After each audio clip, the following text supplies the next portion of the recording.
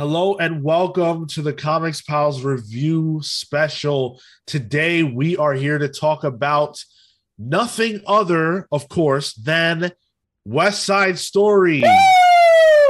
Steven Spielberg did it again, boys. La, la, la, la, America. Dun, dun, dun. Just Ansel kidding. Elgort was the lead we needed all along I think that in deep this inside, tale of Puerto Rican Here we go. romance. Oh yeah, Puerto Rican Is that what it's romance. about, huh? That's the. I think so. That's what I've gotten from the trailers. In this movie that I definitely saw. Anyway, we're actually here to talk about Spider-Man No Way Home. We are super, super excited to have this conversation. It feels like we've been waiting for this movie forever, and there's so much excitement surrounding it.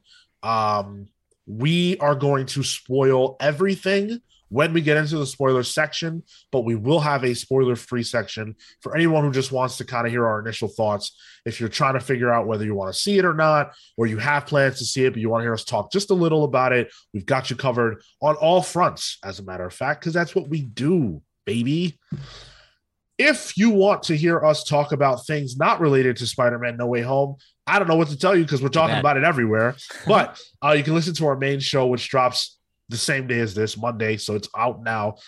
There we're talking about the box office expectations for No Way Home, a bunch of comic book announcements, and the bad stuff regarding Kickstarter that dropped this week. Our comic book reviews are every Wednesday for Image, Thursday for everything else. And we do a lot of other cool stuff too. If you're not familiar with us, so check that out. Subscribe to our YouTube channel, youtube.com/thecomicsfiles for all of our awesome content.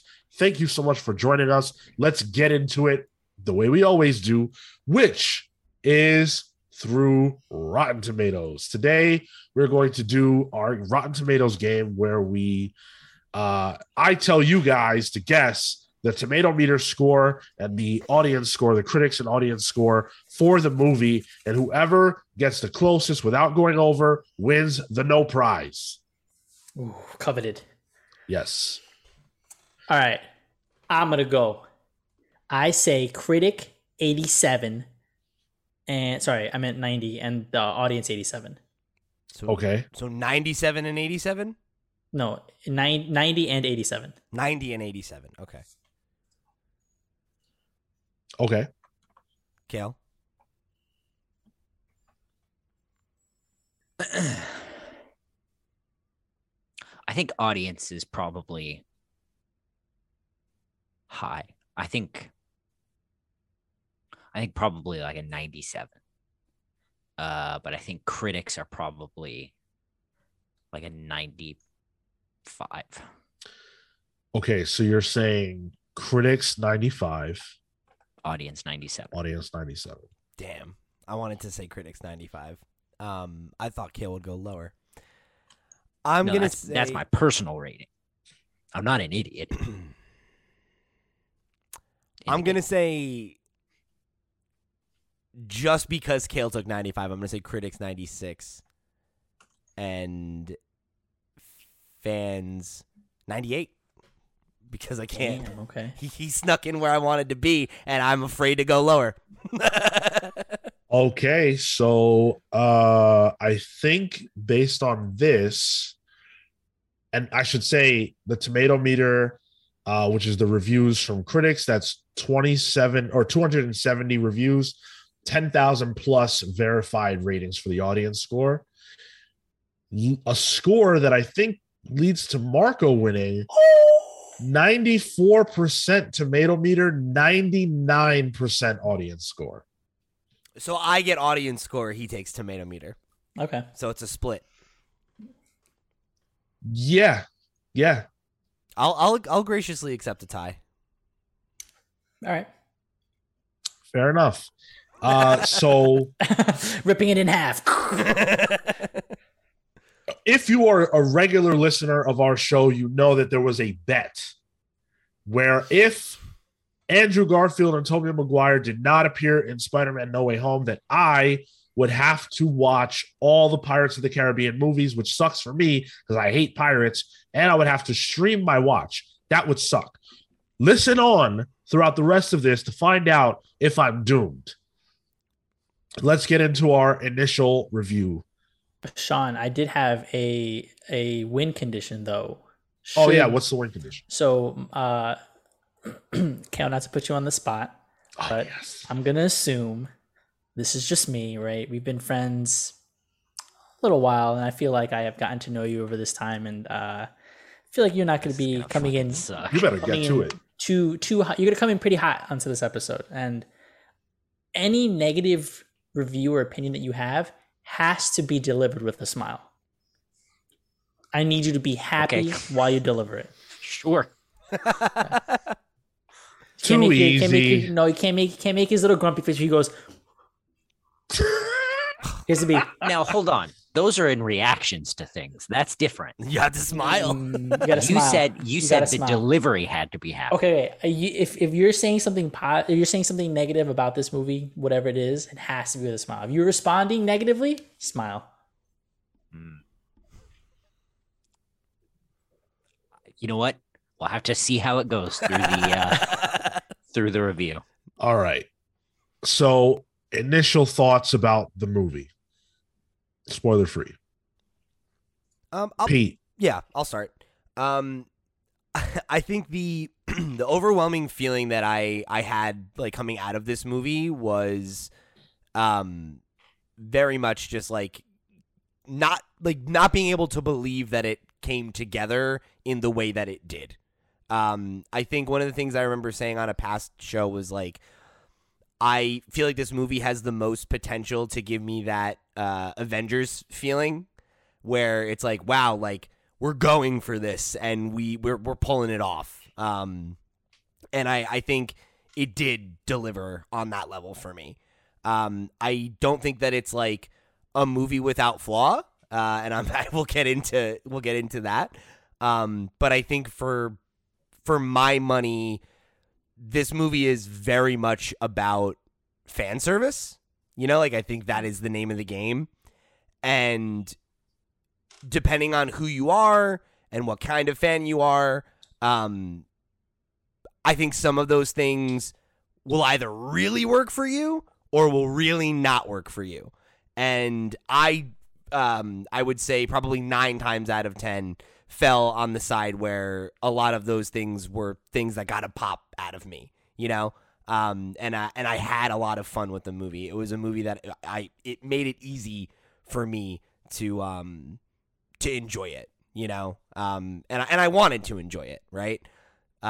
So yeah, I came out of it feeling very, very positive.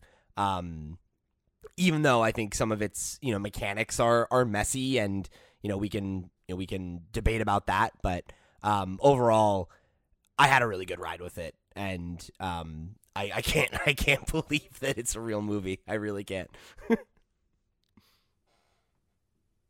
So I'll go next. I think what I ended up doing was the night before, Marion and I watched No Way Home or Far From Home rather, because she's not seen it, and obviously it's going to pick up straight from there. And I feel like this was a culmination for a lot of things. And you're right, Pete, this was a lot of fan service. So some of that fell on deaf ears for Marina, and I think I didn't get as big a pop, I feel like, from some of that. And so it kind of fell into the worry that I typically have for these larger films, and when we bring in a bunch of different universe stuff in the comics. I had similar feelings about it for the movie, and I think that impacted the viewing quite a bit. I had fun. It has its flaws, and we'll definitely get into that, but I think overall this was solidly enjoyable. I personally think I had more fun in my viewing of Far From Home, but it was still a good time. How about you, Kel?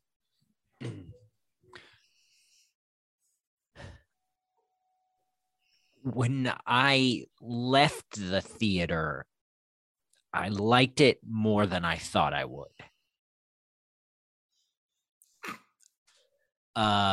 But man, this movie it didn't hold itself together for me at all. For me, it felt like all the other Marvel films that it felt like those. I just don't care about them. They do nothing for me at this point. I think this film, I think it uses a lot of fan service, as we've said, but it uses it cheaply. And I don't know. For me, I don't see a reason to care about any of this. And this, this is coming in as my first Tom Holland Spider-Man film. I didn't like anything. Why would he have to smile? We haven't determined whether or not. Yeah. So, if you like it, you like it. Man, have fun. I sure did not. Man. Well, I sure did. This was an absolute joy from start to finish. I had a tremendous time with this movie. Yeah, it's not flawless by any means. But when you talk about making something special, I think that Marvel has found ways to do that are unprecedented in film. And, we really only have seen that kind of stuff in like Saturday morning cartoons and comics, where you can do something so cool and so unique. And just based on the premise, right? The idea that these villains from prior Spider-Man incarnations are going to unite or appear together, and that Spider-Man will have to deal with that, right? That in and of itself is crazy. And it could easily not work. But I think that the filmmakers, the creators involved, find a way to make that make sense and make it a fun ride that works a lot better if you turn your brain off a little bit and accept some things that are not tremendously well done. You can have so much fun with this. The performances are top notch. I think that Willem Dafoe, coming into this movie, I did not know what to expect from literally anybody. But Willem Dafoe proved that he is the Green Goblin. He did a tremendous job, I thought, with every aspect of what he was given. And from there, there are varying degrees of screen time given to the various characters, but I think everybody brings their best shot. Even Jamie Foxx, who I think pretty much everybody would say is either the worst of the villains that have appeared in a Spider-Man movie, or the second worst, depending on how much you love Venom, Topher Grace's Venom. I thought he did a pretty good job. Like, he was given more to play with, and that was fun. So from top to bottom, great cast, really amazing job. It's a marvel that this even got made. And it's so captivating as a Spider-Man fan to watch these events unfold. By the way, a lifelong Spider-Man fan, there's so much to love and enjoy. Yes, it's fan service. I don't think that that's a bad thing. I think that phrase has a negative connotation for a lot of people, and I don't think it has to be bad. And I think for me, this was a time where it was done excellently, surprisingly so. This movie exceeded my expectations, and I'm so happy that it exists. And by the way, it doesn't matter how many surprises are in the movie if the movie isn't good. And I think the movie works. Yeah, I agree with all that, and I do just want to co-sign and add. I think that part of the like fan serviciness of it all, right, is like we talked about how, or I've talked to, at least in the past, about how I feel like Into the Spider-Verse does a really good job of fan service because it's quiet fan service, and like this is loud fan service. And you can argue whether or not the movie or like the MCU or what have you has like earned the some of the moments that it presents here. But like I think for me, I feel like if they hit for you, they hit, and like they landed for me emotionally because of my investment in the character and you know what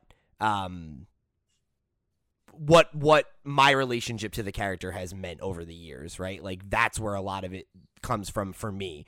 So like if you don't have that connection, you know, like it sounds like Marco's expressing, like I could see why some of it might not land for you, but like, you know, if it sounds like you're on the side of the fence that Sean and I are, I think you'll find a lot to enjoy. Let's just get into the spoiler stuff because it's clearly hard to contain. So if you haven't seen it and you don't want to know anything that you don't need to know to go into the movie, then adios, and we'll see you on the other side. Please do come back to listen to the rest of our thoughts. Stick with us if you don't care about spoilers or you already saw it. Here we go. Can't believe you don't have to watch a pirate movie. What a bummer. Yeah, I'm going to never see these movies. I'm never going to see them. Honestly, it's like I don't even care if you see the movies. It's just like for the audience, like the content that would have produced would have just been sublime. Like that's the loss. It would have been like I feel like it would have been a twisted piece of art to just watch your reactions to these movies. I got to get paid for that. Yeah, fair enough. And even then, I don't know if I'm willing to sell my soul. And if that's not an ad for a Comics Pals Patreon, I don't know what is. Well, so obviously based on that, we all understand that Andrew Garfield and Tobey Maguire absolutely did appear in the movie, and I'm so psyched to talk about that. It's freaking mind-blowing.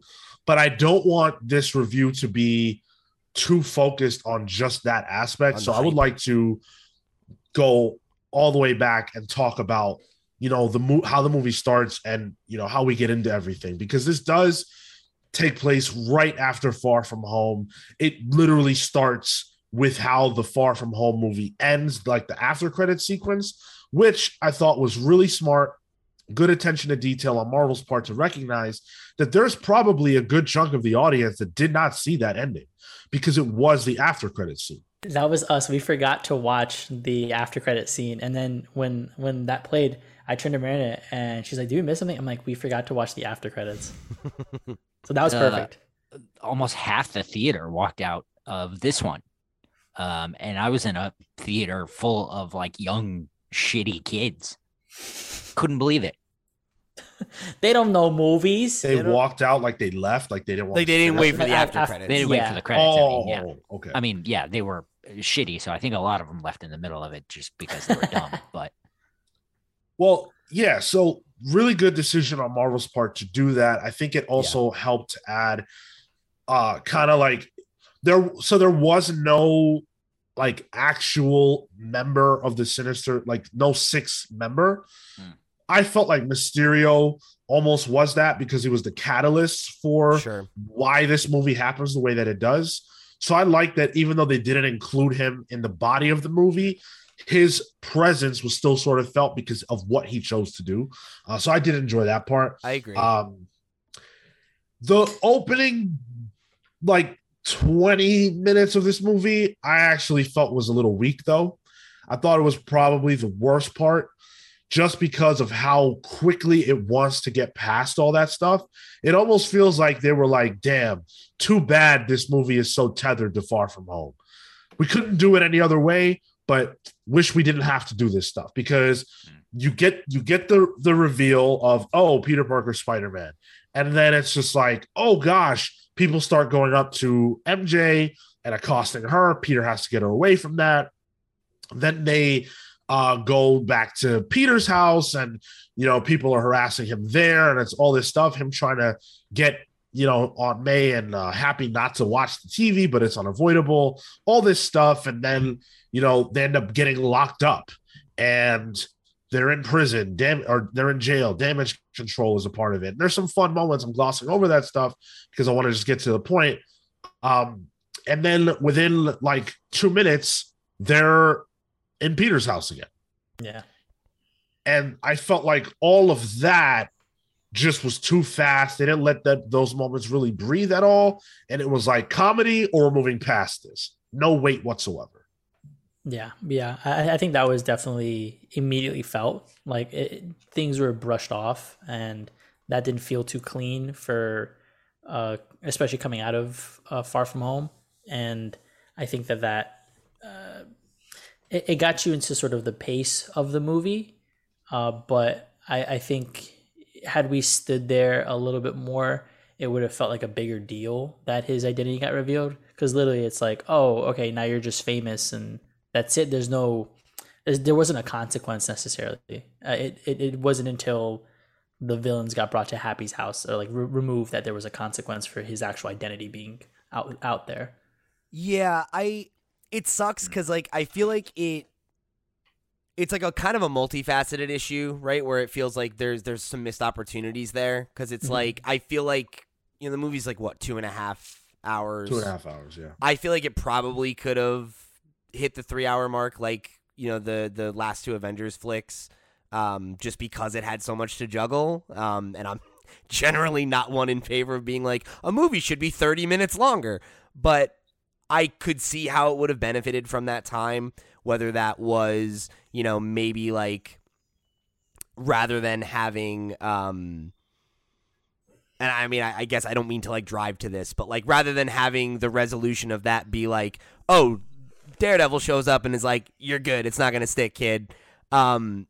Maybe we could have had time for like a courtroom scene or something like that where it is seeing the resolution of it and showing that like time has passed since it happened. If we don't want to focus in on that stuff too much, like we could show that it's been a certain amount of time where his life has been getting worse because of this and that there was consequences to it separate from the magical consequences of it that we'll get to later. Because ultimately, that's where all the real consequences of Peter's actions come from, right? Or that he goes and tries to undo this. Not, oh, this happened, so here's how it's impacting his life, significantly over a period of time. It's more like, all right, he didn't get into MIT right now because he's got some heat on him. It's like, that doesn't feel like that big a deal, Like, it sucks. I get, like, as a kid at that age and everything, that would feel like the end of the world, especially for his friends. But, like,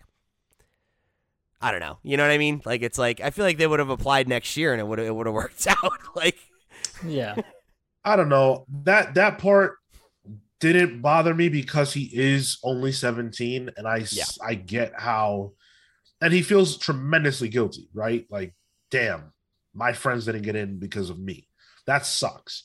But going back a little bit, I had a really hard time finding myself in terms of like, when is this all happening? Because Far From Home takes place, and I believe that they are on a school trip during the school year, yes. Right? Yeah. Okay. Then in this movie, within the first half an hour, he's starting senior year. So there's no scene that gives you a frame of reference for how much time has passed from the beginning of the movie to the start of senior year. So I was thinking it was a plot hole. And I understand it probably wasn't, but the movie really, really could have slowed down a beat or two to give us a better understanding of where we are and what time it is. Oh, I thought it was coming back. I thought he was just coming back from his trip, and like that was the big thing. I didn't realize it was a new school year because it made it seem like I guess when I went on a senior trip and you come back and then I started getting applications. So for me, it felt like it was just during the school year coming back from this trip, and he's waiting on the end of the year applications that should be coming through like May or something. Maybe you're right. But I thought I heard Betty, the news reporter, say that Spider-Man had to face his greatest threat ever, which was senior year. I think I you're. No, it was thought- college admissions.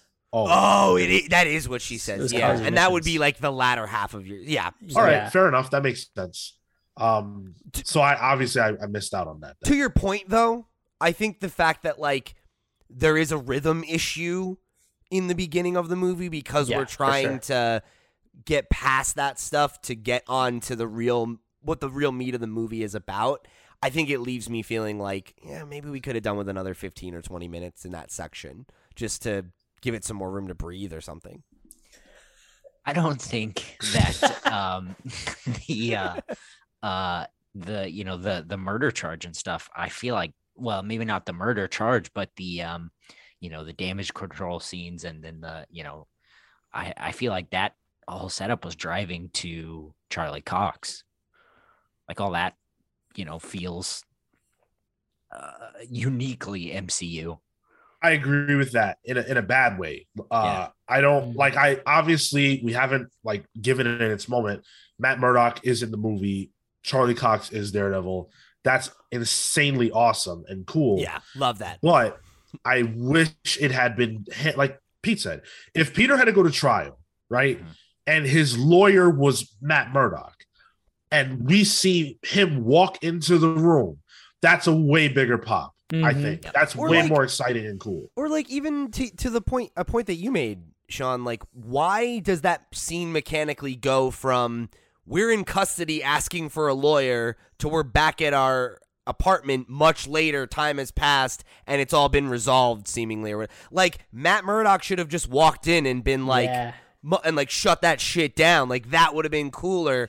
And I don't even think, and then if it cut forward to, oh, hey, Yeah. it's not going to stick, kid. We're back. It's cool. It's cool. Like it wouldn't have felt so abrupt.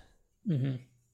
Right. And he's saying he's a really good lawyer, but it's show don't tell. You know what I'm saying? Like that's the rule of storytelling. So You know, like when That- someone throws the brick through the window. Like that was a fun show moment. that was pretty I liked sick. that a lot. And just like the look that Peter gives him when he just catches the rock and okay.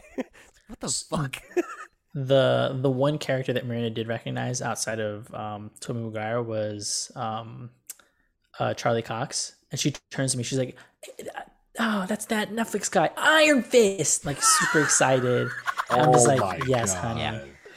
Nailed it. Oh, it's hilarious. Iron Nailed it. I'm Fist. so glad I married you. I love you Jessica so Jones. much. It's Luke Cage. So yeah, it's Oh, what's her name? Madam Yao. Madam Yao. It's Madam Gao. Okay, I was one letter off. Cut me some slack. It's been a That's while. how that works. We'll talk a lot more, I'm sure, about Matt Murdock, Daredevil on the main show down the road. I don't want to get bogged down in that because there's so much to talk about. Super cool. Happy for Charlie Cox. Can't wait to see what that means down the road. Yeah. love it. Yeah, for sure. So then, there's funny shenanigans. Peter's back in school and stuff like that. The movie really kicks off when he makes the decision to chase down this admissions person on the bridge or whatever, headed to, she's going to the airport, and he's confronted by Alfred Molina's Doc Ock.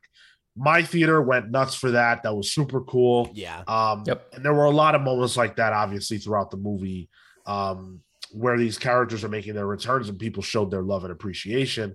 I've really enjoyed the fight between them. This version of Spider-Man is a lot more experienced than the versions of Spider-Man that faced off with these villains in the past, Yeah. just because of his Avengers stuff. So it was kind of tough for me to accept that he could go toe to toe with Doc Ock and not just beat him.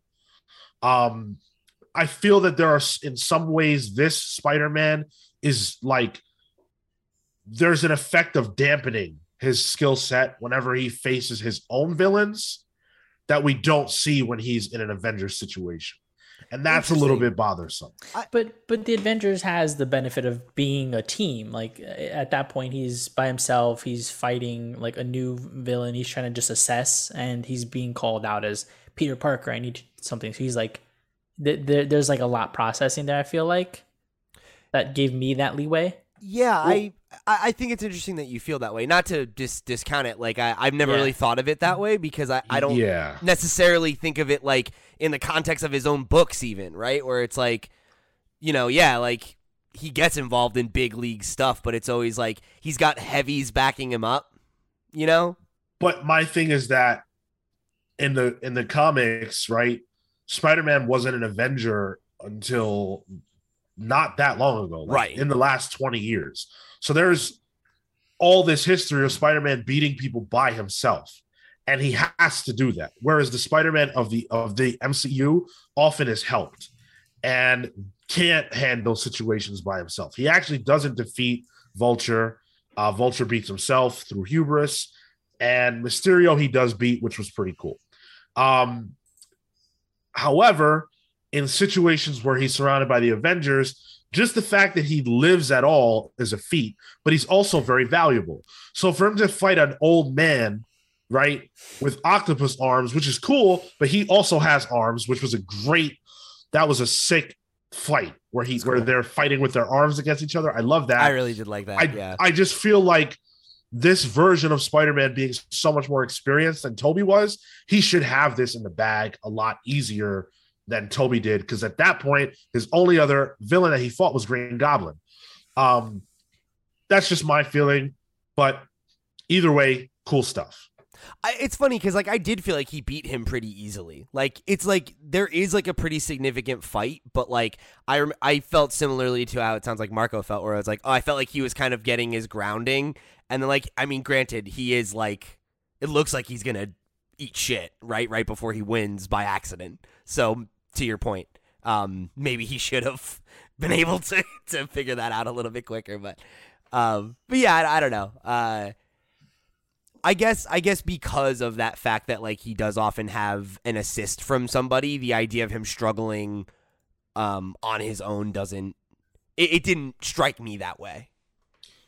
This is also one of the primary complaints that people have had about this version of Spider-Man. And I to be fair to the movie, I do think that it ultimately ends up addressing that to some degree, but there's more to be said about that, and I'll say it a little later. Let's talk about Doc Ock now. Let's talk about Alfred Molina now. Like, what did you feel about his return? Do you feel like he was well utilized? Just all your thoughts about him now. I think that overall he was well utilized. I think that you made the point earlier, Sean, that like there's not quite enough room for everybody. And I feel like they leaned on the characters and the actors who were the best, right? Like the Lizard and Sandman like have very, very reduced roles. But like even Jamie Foxx, who like you said, like, by all accounts, like everybody agrees that character sucks. But like Jamie Foxx is cool, like he's good on screen, so they give him a few lines and he stands out more than they do, right? Like he's got a lot of good bits, and that's enough, And I don't feel like I needed more of that character, right? And like Norman and Otto are the characters that I feel like people really wanted to see more of. Alfred Molina and Willem Dafoe are both amazing actors, and I thought that like Molina slipped back in the role very well, and that was I think my biggest concern is having these actors come back and play characters they haven't played in like 20 years, and like can they reconnect with that role? Can they play that role in a way that feels authentic? And I feel like he succeeded there for sure. Kill. Yeah, he's smiling. I really dug his performance, and I thought that the ways in which he was leveraged differently than the other villains was interesting, and I think spoke to that version's characterization well. And I think that was something that I dug. I felt like their characterizations were consistent. That is what I could have used more of, I think, with Doc Ock specifically. I would have liked to have seen him helping Peter and the Peters more. He shows up as the Deus Ex Machina to a certain degree at the end. But I don't know. I feel like there could have been more, because with the, Tom Holland always gets help from, elders. I feel like it's different with this Doc Ock, because he's he's from a different place. He doesn't know this guy, and his mind is messed up until it's fixed. So, I think he would willingly help. I think he would have, once he gets the chip fixed or whatever, I think he would have, helped them concoct the plan. That he just disappears, I don't know, I guess to make room for Tobey Maguire and Andrew Garfield, like, Right. It felt like a bit of a waste. And I agree with that, because I think what I don't like about that decision is it feels transparent in that way that you just laid out, right? Where like I remember when he ran off, like he runs off right after Electro like shocks him, and he's like, "I liked you better the other way," and I thought that he busted the thing that Peter made, and I was like, "Oh, he's evil again. Fuck, that sucks." Yeah. And then he comes back and he's like, "Oh, never mind. It's cool. I'm still a good guy and I'm gonna help out." And like I like that choice, but I feel like, to Kale's point, it would have worked just as well if, rather than him showing up as like the last moment, like we need an assist, he comes through and he's the good guy. He could have just shown up after they all teamed up and been like, "Oh, like I'm here to lend a hand," and he didn't have to say anything really. He could have just been hanging out in the background the way that Ned and MJ are. Like they're there, they have one or two lines. He could have been hanging out, helping out. Even as a last second, he takes the shock and then falls or whatever, and he disappears for the major part of the fight, but he shows up again to save May. Like I think that could have worked, and given Peter and May the out. Yeah. I I had think that could have also worked really well. I had that same thought during the fight, because for like a split second, I was like, "Oh, I guess they refried the chip." But if they didn't, like my confusion was like, why would he run and not help Peter stop Osborn? Considering he recognized that Osborn was at that point, like they were trying to save him. It felt a little dissonant for how he was introduced at this point and how he had been quote unquote cured. And I think the character, he did well. I think Alfred Molina was awesome in the role. I just similarly wished he would have been utilized, I think, in a more I guess intelligent way, because it felt like he was moved out in order to allow for mostly other characters to fill in the void where we wanted to showcase. Yeah, I think he represents a story problem in the sense that, you don't really need that extra, like you need, they needed the extra hand, but from a storytelling perspective, you don't, right? Not like, 8 hands. He doesn't actually add anything material. In fact, if you think too much about it, like you guys are discussing, it's actually harder to justify certain things that happen in the movie if you just think, well, what if he was just there instead of not? But I appreciated that they did give us that hook of like, oh, he got shocked. Is he back to bad? Yes. We'll find that out later. I was cool with that. And it works. It wasn't the end of the world. Yeah. I like Alfred Molina a lot. I think he did a great job. I think that it was smart of them to not have him just be a villain, because we all love both sides of Doc Ock in the film. And so, and when I say the film, I mean Spider-Man 2. Mm-hmm. So I really like that we got to see both aspects of his character here. And it was great to see him again. I really appreciated that they had him have a face turn, like a proper one, because I really do feel like that's what makes that character so compelling in Spider-Man 2 is like you meet him as a good dude, and it's like, oh, in another world, him and Peter could have been friends and colleagues, and it's so tragic, right? Like he's a character born out of loss and all that stuff. So it was cool to see him get that redemption. Yeah. We got to move on. Let's talk about the Doctor Strange of it all, because Peter, is done with Doc Ock, which I want to say this and have no response. I hated the whole part where somehow Peter's suit and Doc Ock's arms integrated. I thought that was just ridiculous. I don't even see why that would happen. But Doctor Strange gets in the mix, and we see that he's no longer the Sorcerer Supreme, which was a big surprise to me. I didn't see that coming.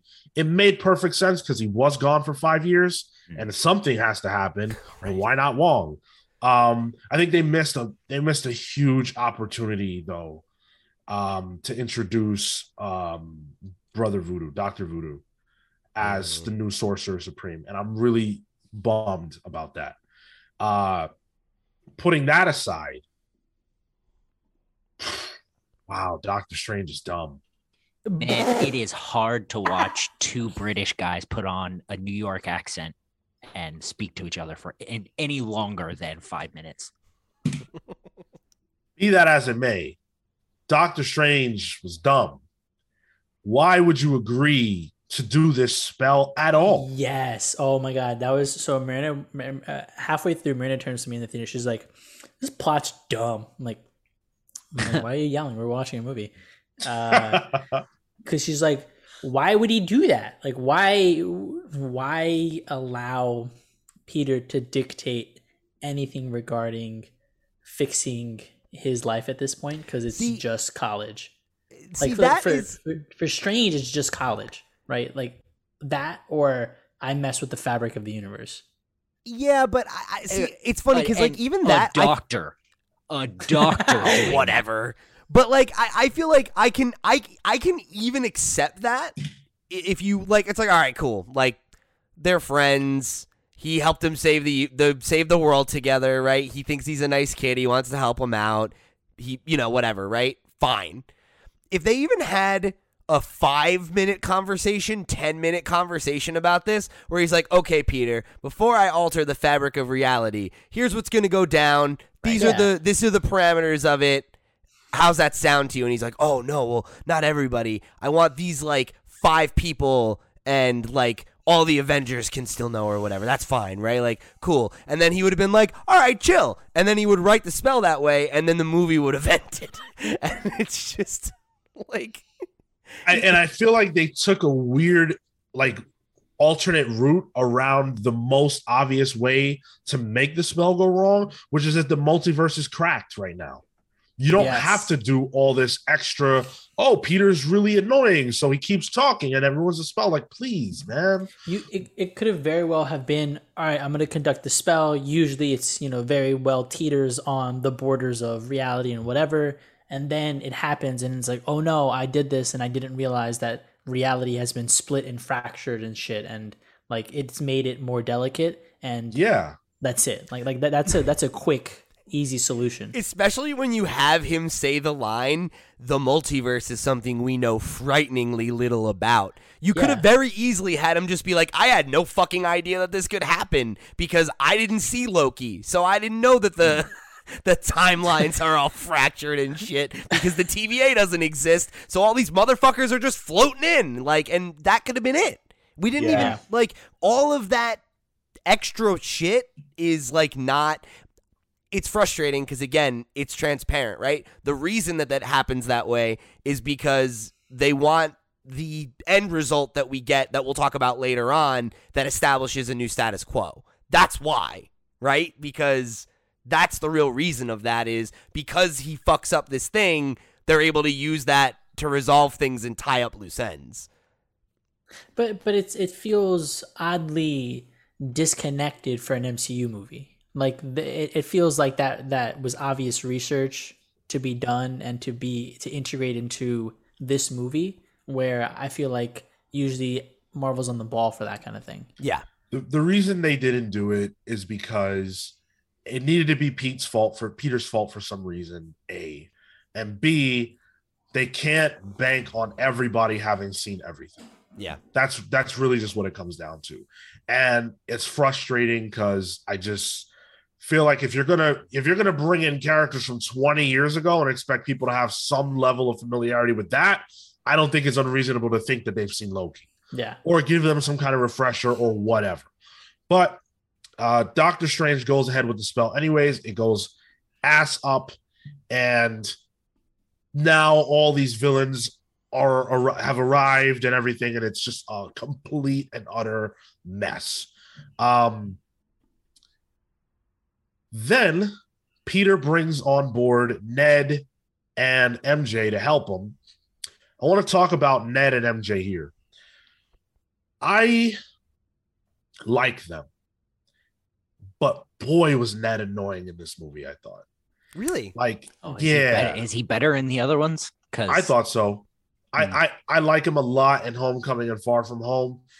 In this movie, he just, I don't know, man. He was just nonstop. He never stopped making a joke. They weren't always funny. And it just never ended. And it's like, my God, this is serious business, and you can't stop joking. I like the bit where he was like the Sorcerer Supreme, or not the Sorcerer Supreme, but he could make portals. But it was just, it never ended. It was constant. How many times are you going to show this bit? Like, we get it. We understand. Yeah. So that was frustrating. I think MJ fares a lot better. I was very frustrated by the Watson angle.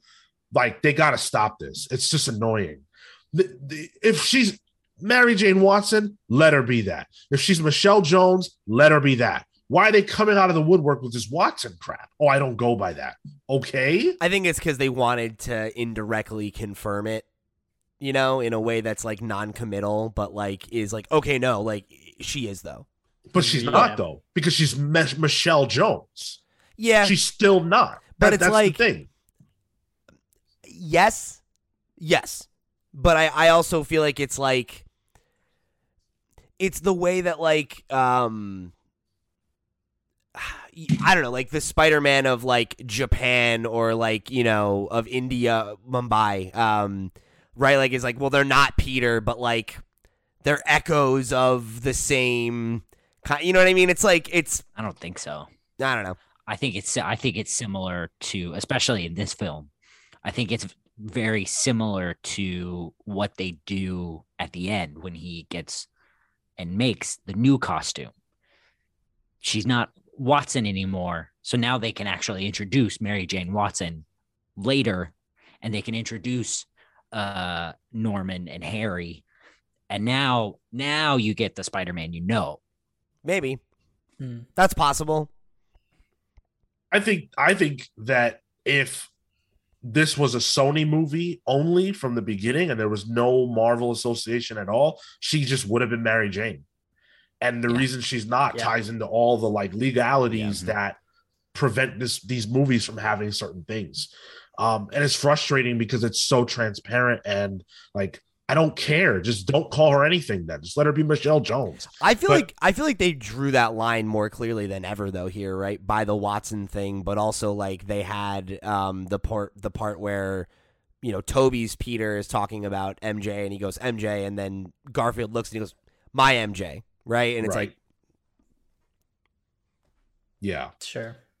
I liked her. I think Zendaya did a great job. She really seems to have honed in on what the Michelle Jones character is, and she serves great deadpan humor, legit jokes that are funny, but also the serious moments where she has to get real. I thought those were great too, and I buy the love between her and Peter because they're actually in a relationship in real life. Yeah, they have good chemistry. Yeah. I also, I feel like this is true that I've heard of the other films. They have that sort of rom-com feel to them. Those sort of 80s teenage films. Yeah. I felt that when they're saying goodbye. And that was the place that I was like, okay, I see that. And by the way, that's why I think you probably would like Homecoming quite a bit. You would probably like it a lot. But and maybe Far From Home even, because that's a huge focus in that. And that's where you get that. That's too bad. But they get involved in this whole fiasco. I didn't buy their involvement. I understand that Peter often gets his friends into hairy stuff, but this just felt too big for them. But okay, fine. It's a movie. It has to be what it is. Peter goes after Electro unknowingly. He thinks he's going after Green Goblin. But he goes after Electro. Another pop in my theater. Jamie Foxx is back with a new look. That was weird. Because they basically stripped every single element from the Amazing Spider-Man 2 version of Electro, but it is the same character. Yeah. And that was trippy. It's literally, I mean, it's not literally, it's essentially Jamie Foxx playing himself as Electro. Like Jamie Foxx, right? The human actor. Yes. Right. Basically playing himself. Oh, there I were see. no Okay. elements at all of the prior. Yeah. Oh, I see. Okay. I didn't see. It's been number so two, long so- since I saw that movie that I like don't really remember that.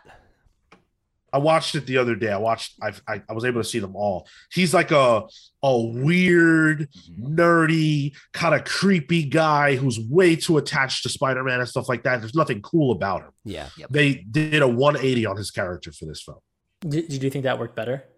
Hell yeah. Jamie Foxx is awesome. Yeah. It was great. And I wish that this version of Electro was the version we got in Amazing 2, or at least was going to be appearing again, because this was a version I'm actually compelled by.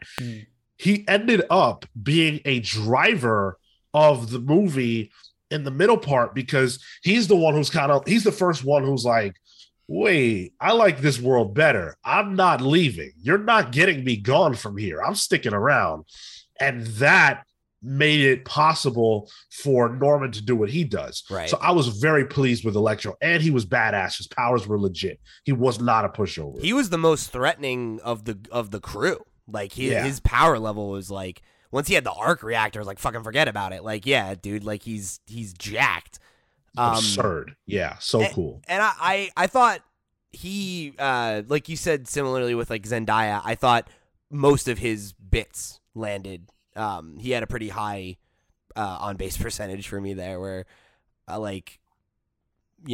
he has good chemistry with the villains. Like him and Garfield have their moment, and that works. Like, yeah, I really dug it. I would be all in to see him, for them to like work him back in some weird backdoor way. You know, like when we get the inevitable.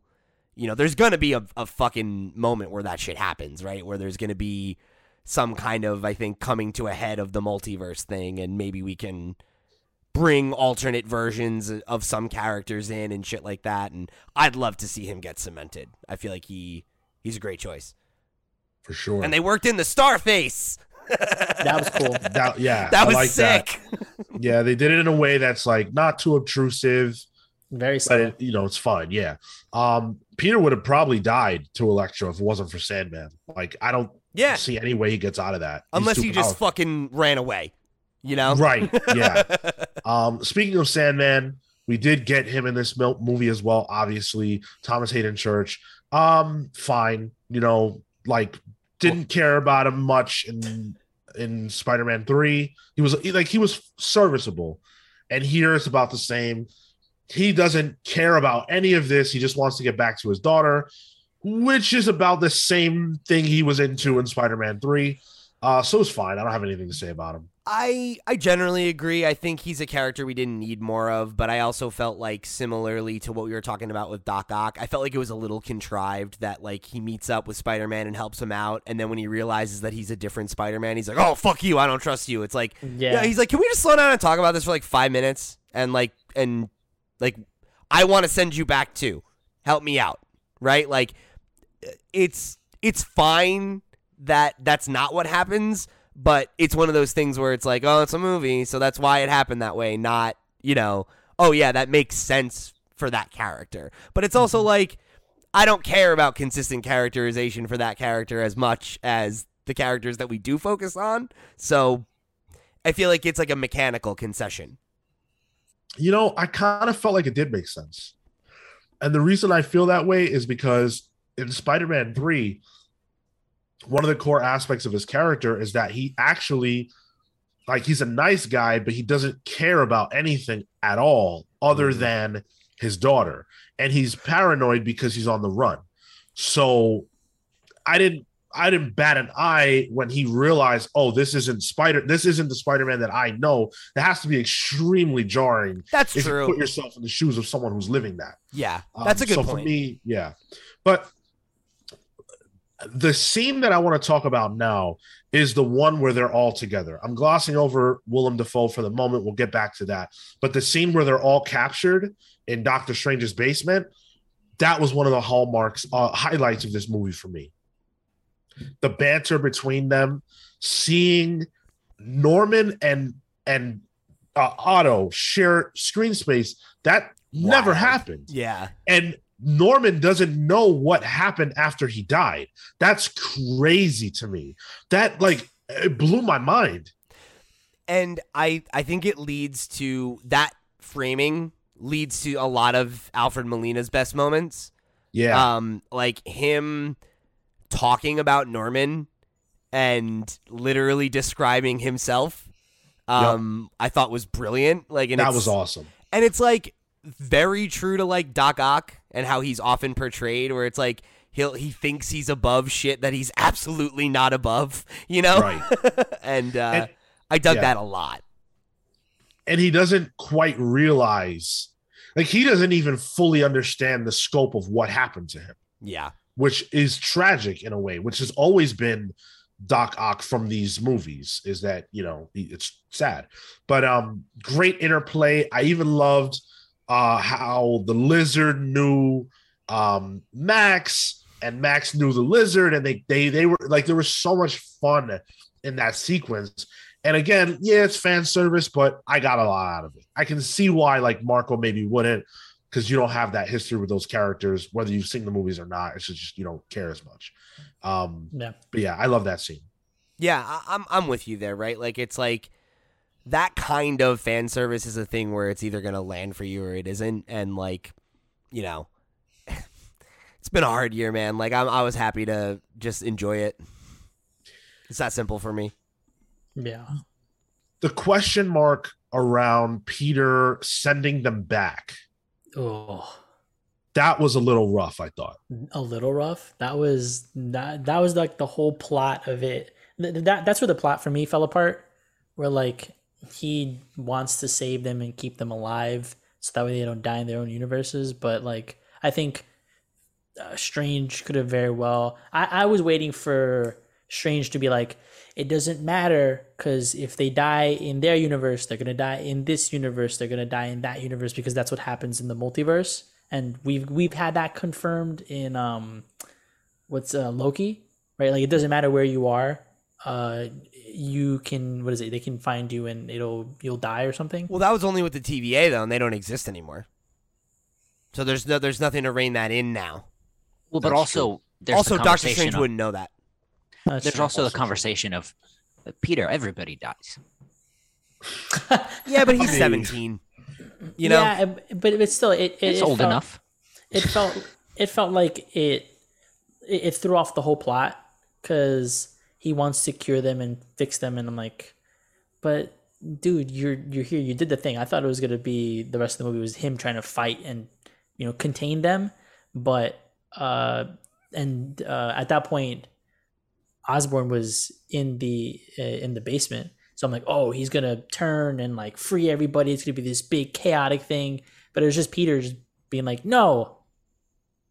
It's like, okay, but what is the plot here? Where are you going, Peter? You're not being helpful to the situation. What I liked about specifically Electro's vision, and I kind of wish they could have applied it to the other villains, but because they're all so different, it was impossible, is that he wanted to stay. And Norman only wanted chaos. He didn't care about the outcome. He just wanted to mess stuff up. Yeah. So that I thought was intriguing. And I felt like, okay, if they all felt this way, then the story could be about Peter sending them back and them resisting that. That to me is a very clear-cut line. But because they couldn't do that, they had to find a weird angle of well, first he wants to just send them back, but then Aunt May says no. Then he thinks about it. Then Doctor Strange says no. Now they got to fight. It created a complicated middle section Yeah. that was quick, right? In the sense that it wasn't like the movie didn't slow down in a way that was like frustrating, like a lot of other movies do. But I just had a hard time believing in it. It's just kind of needlessly convoluted. Yeah. You know, like it's like I don't think that it doesn't pass the smell test. Like the argument of like, well, Peter finds out that they all die in their universe because they have an organic conversation about it, right? Fine. And because of who he is and who his aunt is and, you know, what values he's been taught to stand for, he believes life is sacred and he doesn't want to send anybody to their death, right? He doesn't want their blood on his hands, whether or not it would be. He feels like it would be, and that's enough for him, for the moral person that he is, especially a naive kid, right? It's fine. Like, I buy it enough, but, like, to your point, Sean, it didn't need to be that complicated. It could have been as simple as they all find out, oh, like, when we go back, we're going to die, and he's like, well, I gotta send you back. Like, it doesn't matter. Like, you know, and like, you didn't have to go to that moral place with it. I get why you would, but I think you could have contextualized it in a way where, like, Peter isn't making a decision to send them back and kill them. That's not what's happening, right? Like, right. And they also, by the way, all don't die because Sandman didn't die. Lizard did not die. right. Oh, yeah, okay. Yeah, and some of them don't even care about that. So I do feel like there was a simpler way to go about it. I understand that certain concessions had to be made to get where they were going. That does knock points off the movie for me. As much as I do love it, and I'm going to give it a great score, the everything that they had to do to get to where they got was tough. What was crazy, and I thought super cool, was the fight between Spider-Man and Doctor Strange. That was off the charts. That was neat. I dug it because I feel like the other times that we've seen the Mirror Universe, right? It's like it's all magic users, so there's like a lot of like very similar imagery.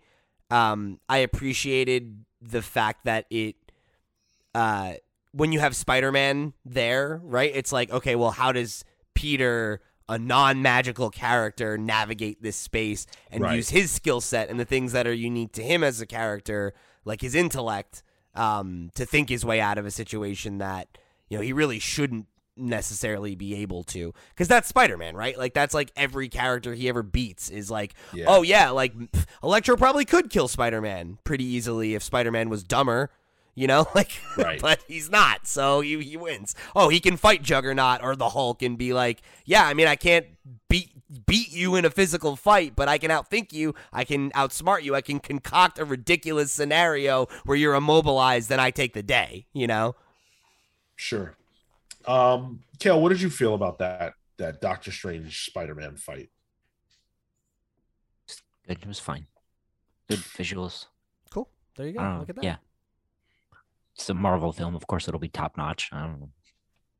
Can't even give them proper credit in that. Right? He's like, oh, I actually enjoyed that, but but it's to be expected, so fuck them. I mean, what do you like? Hey man, like, look, of course the visuals are going to be absolutely incredible. They farm them out to, you know, green screen companies, and like, yeah, of course. Okay. I guess that's fine. Just a quick fun fact. This movie's marketing was originally supposed to be only about Spider-Man versus Doctor Strange. That was the conceit, that Spider-Man's desire to be forgotten, his identity to be forgotten, would cause him and Doctor Strange to be cross swords, and that's it. And then the Sinister Six aspect and all that other stuff, we were supposed to just learn in the movie. But because of all the leaks and stuff like that, they couldn't hold it back, so they just put it in the trailers. I think that's really interesting that they originally weren't even going to tell us that. I love that. I think that's a real shame. Yeah. Obviously, you know, we talk about that kind of stuff on the show and everything like that, and there's fun to that stuff, but it is really a shame that because we live in the internet era that like this Can't is have just surprises anymore. yeah, like think like people can't just like leave well enough alone, right? Like Yeah. people are so like eager to get the scoop and have that headline or whatever that like nothing can be a surprise anymore. Yeah. If we had gone into this movie not knowing that any of those things were going to happen and they just started popping off, it would have been fucking insane, right? Yeah. Like that would have been nuts if we had never even like gotten a whiff of that before, right? That would have been like, holy shit, did somebody write a Wizard magazine article in 1998 and they made it a movie? Like, it's nuts, you know? And like, it is special that this happened and that we were able to make it, like, the fact that it even lands close to as well as it does is kind of nuts, right? Like, regardless of the problems that we're outlining, and they exist. But yeah, that sucks, you know? Like, that would have been amazing. You know what was Spectacular amazing? even. Willem I don't Dafoe. know. Willem Dafoe was, I want to say a revelation, but it's not new. It's like, it's not a surprise that he killed it so hard. The only thing that surprised me about his performance in the film was how much he was in the film. We didn't know the degree to which any of these characters would be involved. There was a large part of me that thought that the villains and the other Spider-Man would only really be around at the end. Yeah. So for Norman to be as big a part of this film as he was, and for Willem Dafoe to basically steal every scene he was in, was wild. He's the villain, really. He is the villain. You know? And the movie suggests what I love and what I believe to be true, that Green Goblin is Spider-Man's greatest enemy. Absolutely. Yeah. Totally. He's tremendous. By the way, Willem Dafoe did all his action stuff. There's this clip going around. I retweeted it. If you want to look for it, it's over on my Twitter. But he was giving this interview, and he said that the condition on which he came back was that he would do his own stunts and that he would get to be involved in major action sequences because it's fun for him, and that's one of the things that he missed doing about the character and everything. And like, yeah, he was basically like, look, if you're gonna use me, it ain't gonna be a cameo. Like, I'm in this fucking movie, and we're going for it, which is awesome. Dude, it's fucking incredible. He's 66 years old and might be using action dude, sequences. like, and he's like fucking. He like power bombs Spider-Man. Like, it's crazy. He does like 2 fucking straight up wrestling moves He hit in a that spine fight. buster and a power bomb. It was That incredible. nuts. It was awesome. So much fun. And it's like, it's funny because I loved how it harkened back to what the fight scenes were like in the Raimi movies. You know, and it's like, oh yeah, that's like how Green Goblin fights. Like, very physical. It was dope. Like, so cool. And by the way, I'm glad you pointed that out. There's a lot of attention to detail in this movie about other movies. Like, yes, they paid a lot of attention to, because even the Doc Ock fight, the way that he fights with Spider-Man looks like the way that Spider-Man and Doc Ock fought on the train. Very close physical combat. That was brilliant. I love that attention to detail. And there's other stuff we'll talk about too. But with Norman in particular, the way that he has 2 like minds inside of him, and the way that they utilized that was brilliant, because it gave them the ability to have the quieter moments where they're all together in Happy's house and they're trying to figure out, like, okay, let's come up with these cures so we can fix everybody. You guys can go back home, and then the other version of Spider-Man won't kill you. You won't die because you'll be depowered or whatever. That was a little goofy. We'll talk about that more too. But Norman having Green Goblin inside of him allowed that scene to go forward and push the narrative, because once the Green Goblin takes over, it's game on. Yeah. That was crazy. And it's like, you knew it was going to happen, but the moment it happens, that got a huge pop in my theater, right? Where he just gives the smile. It was like, oh, hell yes. Like, hell yes.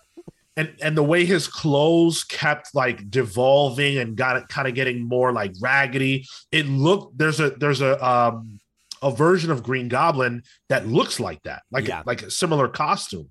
So I really appreciated that. That was just like, oh my God.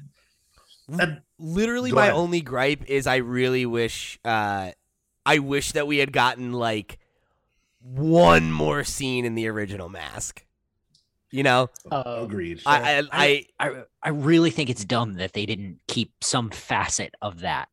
Like Yeah. that he had just regular like welder's goggles or whatever. I thought was dumb. And I feel like probably part of the motivation is that like you want to show Willem Dafoe and let him act because his facial acting is really good. And like He didn't break the goggles though. Like the eyepiece, like well, you could still see his mouth, which I think is the Willem Dafoe thing, you know? yeah, and that's fine. But I feel like that mask is so iconic, and like I would have loved to get just a little bit of time with it, even if ultimately we were gonna break it and move on from it. Normally, I hate it when they demask these characters. Every time Spider-Man takes his mask off, I cringe. I can't stand it. This was probably the only time it didn't bother me because I just wanted to see Willem Dafoe. So, but point taken for sure. That sequence where like they all start fighting in Happy's house, I don't know if I've ever felt more intense and like dread during a Spider-Man movie, because from the second that Aunt May grabs that vial and you know that that's the way they're going to stop Norman, I'm like, she's got a target on her back. Something bad is going to happen to her because she has this right now. And the way all the villains start fight, oh my God, like I couldn't believe I was watching it. That like it didn't feel real. It was a good use of the spider sense, like for him to be able to like hone in, and then you're kind of he's already surrounded by a group of villains, and he's just like circling, the camera circling, and you're kind of there. It was a good moment. It was a good representation of the, you know, of the power, you know, which is the best yet. Yeah, because it's very like, you know, it's random, right? Like it's a very like hard to like in comics. It's super easy to just put a little buzz around his head and like give it that feeling, but I feel like they never quite have tapped into it in the way where like, especially like that kind of, oh, like he knows something's gonna happen, but he doesn't know what, and like that's often how it is, right? It's not like, oh yes, I know it must be this, right? Like it's usually like he's like, oh, something's not right, you know? When it's not an immediate physical threat. If somebody's throwing something at him, he'll just dodge it because his body reacts. But when it's something like, you know, in the case of Norman, deception, like he's a threat, but he's not a physical threat right this second. Mm-hmm. That I thought was cool. Best usage of the spider sense yet. Stop calling it the Peter Tingle, please. Nah, I like that Peter's bit. tingling. That's weird. I think it's fine sparingly. Like I did like when they used it with the other Spider-Man later. That got a kick out of me. Where they're like, "Do you have that?" And he's like, "Yeah, I got the thing. Yes, I know what you mean." How did you guys feel about Aunt May dying and her also being the one to say, "With great power comes great responsibility," instead of Uncle Ben? So I was frustrated because I think that to the earlier point on Peter's like whole I need to save them and they need to live and all this stuff, like that came from her, and it felt like the whole reason they had that was so that she could get this moment of with great power comes great responsibility, because you have the responsibility to keep them alive. But because because I already thought that it was convoluted and I didn't like that as the premise, I thought that when it ended up being that May died in that moment, and as we talked about, Alfred Molina just like left, like it didn't feel, it had no resonance for me. I don't think that the way that she died either made a lot of sense. Like usually those bombs, the way we've seen in other movies, they disintegrate people. That was one time. Oh, well, okay, well, but still, like I feel like the gravity of it wasn't there, and it was all because they just wanted her to have this line, and that felt very contrived for me, and I didn't enjoy that. It's definitely contrived. I don't disagree with that. I think my only I guess pushback on that is it felt like that feels appropriate for Spider-Man to have it go down this way, right? To be like, oh, like I'm naively trying to do this altruistic thing or like do the right thing, and because of that there are consequences that lead to somebody I care about dying. Like that is the most quintessential thing about Spider-Man. Yeah. So the fact that this universe like has made the decisions it's made to not play the Uncle Ben card earlier, right? And to, seemingly anyway, give us the impression that Ben's been long gone, right? And the Peter's primary familial relationship is with Aunt May. Just 1 second. He died within 1 year of Homecoming. Okay, yeah. So that would have been before Peter was Spider-Man. Yes. Right? Because hasn't he only been Spider-Man for a few months at that point? Oh no. In Civil War, he had become Spider-Man within a few months. Okay. But Ben is already dead at that point, isn't he? Ben is dead at that point. Okay, right. So yeah, so the fact that they aren't committing to that framing, right? Like for it to be May makes sense in this universe. And it feels like the same way that they kind of allude to the fact that, like, I made the point earlier about the way that they draw a line between MJ and MJ. I feel like they're doing that here where it's like, this universe is that, right? This is this moment for Peter in this universe, right? In the way that Gwen's death is that for him in the Amazing Universe, right? Even though I guess that's not a one-to-one comparison, but you get what I'm saying. Yeah. Yeah. Yeah, I agree it's contrived. I don't know if I've ever seen a movie where you could see the gears turning as much as this one. Yeah. Because the other reason that they took her off the board is to take her off the board so that in the end Peter has no one, and it would have been really weird if she was still alive but she just didn't know who Peter was. Yeah, that right. Would have been that. I don't think you could have had the movie end the way it does and not kill her. You needed to close the loop. Right. I think they found a way to do that and at least give her a great moment and take Peter away from the Tony Stark stuff, which I think was another major criticism of Spider-Man in the MCU, that he's too attached to Tony. Now his moral compass is rooted in Aunt May, which is what it ought to be. Right. If not Uncle Ben, then definitely Aunt May. So I appreciated that.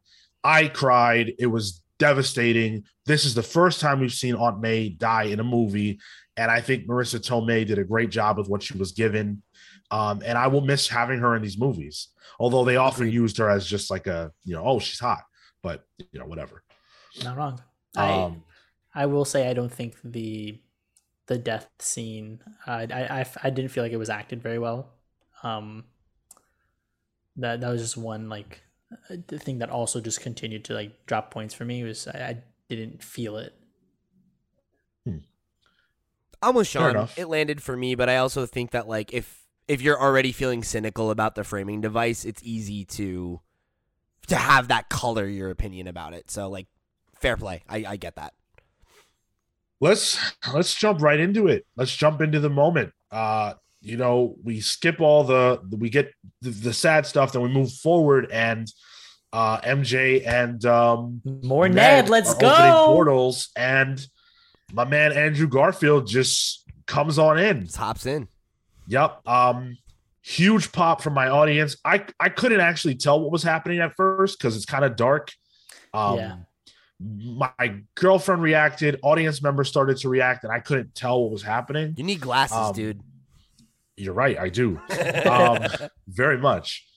But huge hype. I wish the moment had been different. I gotta say that them just kind of strolling into Ned's house, I was like, all right. I don't know. I didn't think about that because like I had never really thought about what it would be like for them to show up, right? Like when it was like, oh, like they're gonna be in this movie. It's like, okay, like yeah, they'll have to meet at some point, but I never thought about how we would go about that.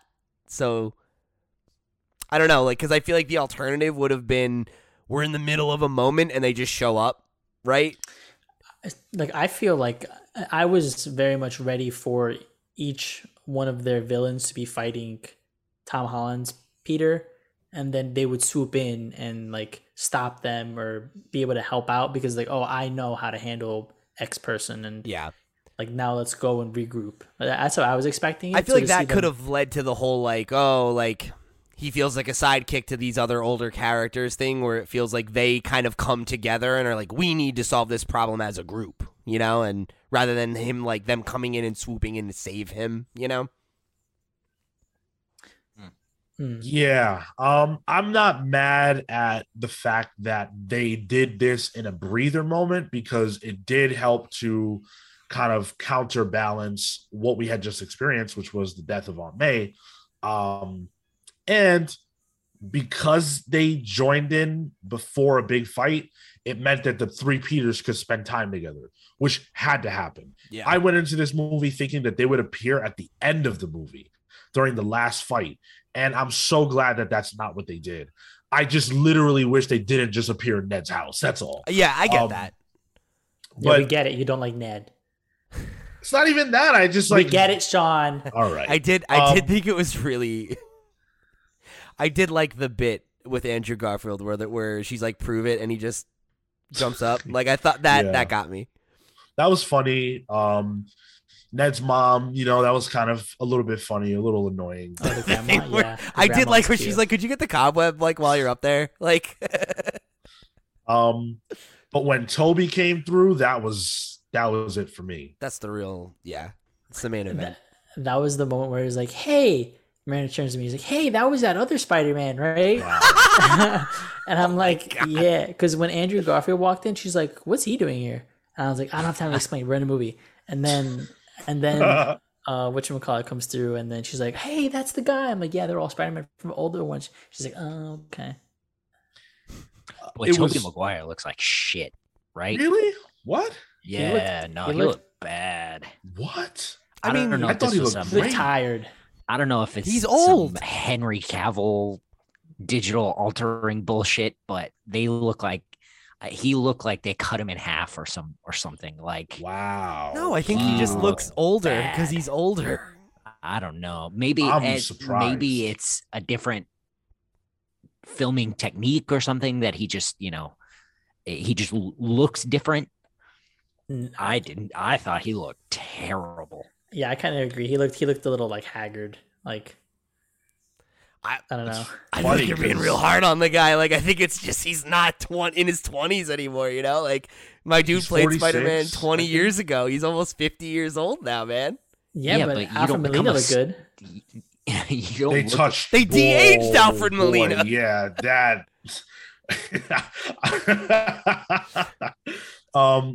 I don't know. I thought he looked fine, but be that as it may, sure. It was so cool to see them appear here. For me, you know, I had a pretty good idea that they would appear. We all did. Getting that moment was worth everything. For me, I agree. I know that there was a high cost, but I bought in and it was worth it. I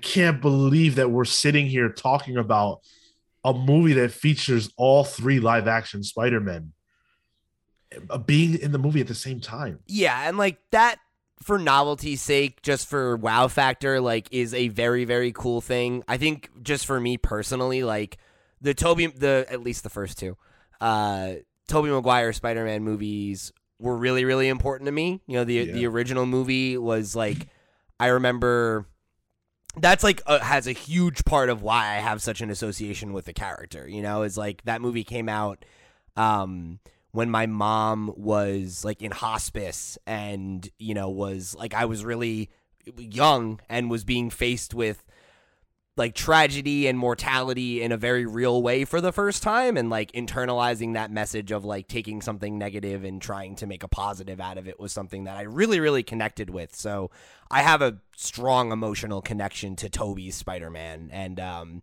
it was super cool to get to see him step back into that role, and even just for a minute. And the other thing that was amazing about it was that they didn't treat those two as if they got sucked from like a moment of battle with one of their villains. They had lived lives. Yes. They got sucked from whatever their current is.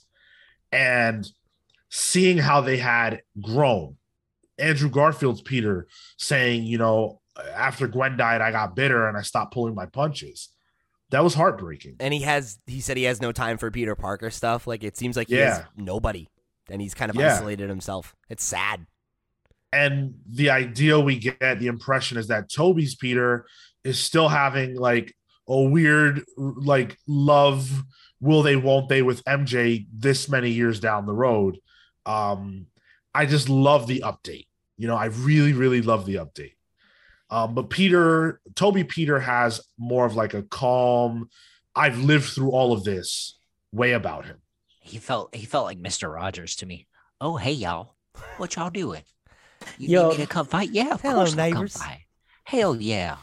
Let's get these webs on. Oh, my Oh, back yeah. hurts. I'm going to have me a stretch. That youth pastor joke was great. That was funny. that was legit my favorite joke in the whole fucking movie. That was I great. cracked up at that. Okay. So I'm in the theater wearing a light blue t-shirt, a blue bomber jacket, and jeans. And Tobey Maguire opens the thing, and I went, That's hilarious, yo. Oh man. There were so many great like callbacks and things like that. I want to just point a few of those out. One, in reference to Green Goblin killing Aunt May, he accomplished a mission that he failed at in the first Spider-Man. Also, of course, him getting to stab Tobey, he accomplished a mission he failed at in the first Spider-Man.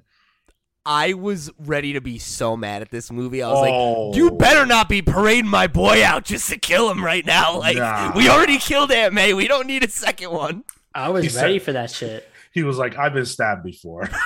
That killed him. He's like, I'm good. I've been stabbed before.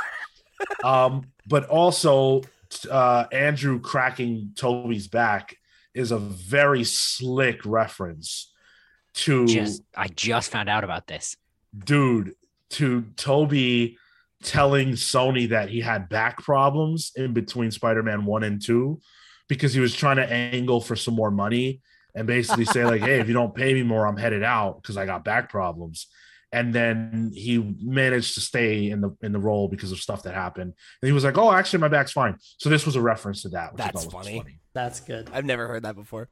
And then, of course, Andrew Garfield getting to save MJ is him, redeeming himself from failing to save Gwen. What's up, Kale? I appreciated that moment. I did not like the way we lingered on that moment. Why? It just didn't. It felt like too much. Oh, Andrew Garfield's. fair enough. I thought he acted that well. I just That- I get the emotional resonance, but I just I don't feel like we needed to be beat over the head with it. Like, Maybe it's because I just saw Amazing Spider-Man 2 again, like literally last week. But when that happened, I lost it. I was like, oh my God, he's lived his whole life with this pain. Yeah. And he saved the other Peter from having to go through what he did. That was bigger to me than Aunt May dying. I agree. I'm with you, Sean. I thought that was a really I really liked that moment, and I think it speaks to for me anyway, the things that this movie did well. And it's like you said, like building on what the history of those movies and those characters and how their lives existed and went on, rather than like just checking like fan servicey boxes. You know, like that Right. to me felt like a more authentic and earned moment than some of the other stuff. You know, I really dug that. We can't not talk about the three Peters moment when they're in the lab working and Ned is like Peter and they all react. That's funny. A way less smooth way to play off that meme. Obviously, Into the Spider-Verse did it in a way that was more, I guess most people would say better. But oh man, I thought that was so good. Yeah, I dug that. I liked the way that they bounced off of each other.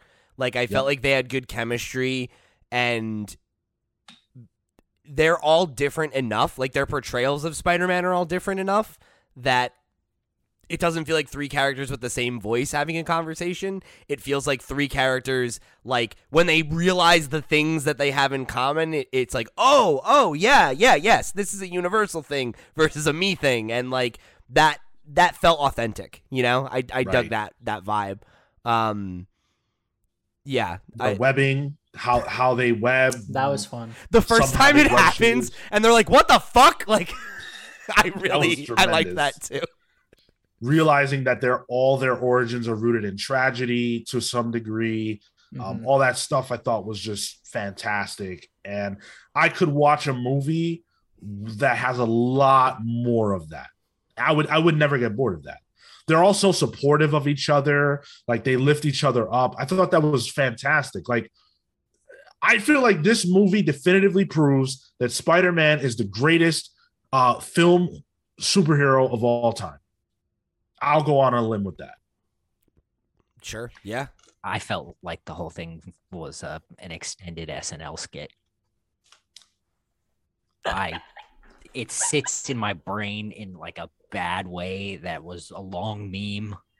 It just like, and the thing to come out of it though was like, I really like Andrew Garfield. I really like his Peter Parker. I don't give a shit what anybody says about the way he is in those films. I really like his Peter Parker. It sucks that those movies aren't better. I did not like him here. I just like Okay. I liked him. I liked yeah. him being back in the role. But for me, just the MCU it sucks the personality out of all of it. That's so ridiculous, dude. I mean, like you're entitled to that opinion. I don't mean to, I can't imagine feeling that way because I feel the total inverse. Where like I feel like like that movie gave him so little to work with, and it was oftentimes very flat. And I feel like he came across so much better here. And maybe it's also because he's a better, more experienced actor now. But I don't know how you could feel that because it was all just so telegraphed. It was all just like so put forward. I agree with I agree with Pete. Like I love Andrew Garfield in the Amazing Spider-Man films. I thought him and Emma Stone were the best parts of it by far. Agreed. But I also felt like, and again, maybe it's because I really like him there and I was wanting to see more. But coming into it here, for me, it was just back to what we did in that movie. I don't know. The last scene though, not the last scene, but that fight where it's three Spider-Men and Doc Ock versus the rest of them, I thought that was crazy cool. Lizard sucks. They didn't care about him. They underserved him. They gave him nothing. I wish they'd given him more. But Electro was brilliant, magnificent. And I mean, cool video game character. What? He was a cool video game character. Yes, absolutely. Like he felt like a final boss, but Willem Dafoe felt like the secret boss. He felt like that boss that your friends don't even know about and you can't beat. That's what he felt like.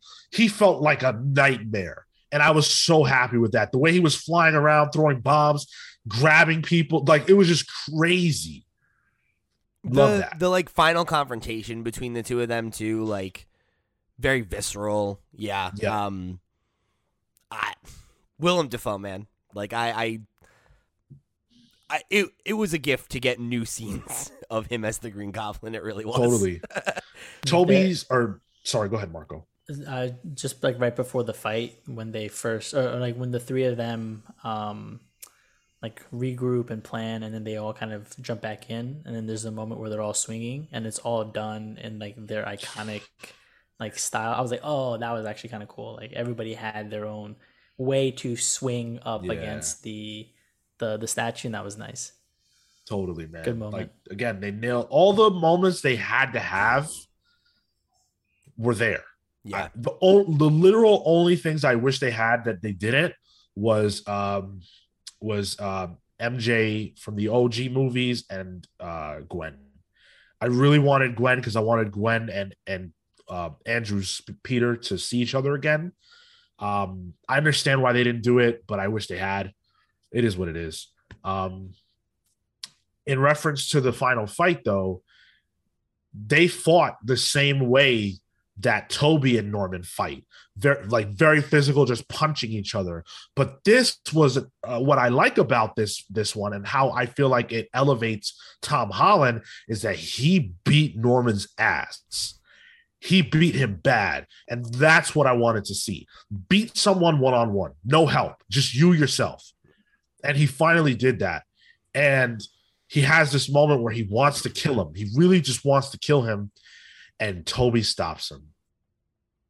Oh, man. Toby and his soft doe eyes. Yep, I love it. He didn't even have to say anything because they both know. Yeah. I love that. I thought it was good. great. It was a good beat. Yep. Yeah, that definitely landed for me. Yeah.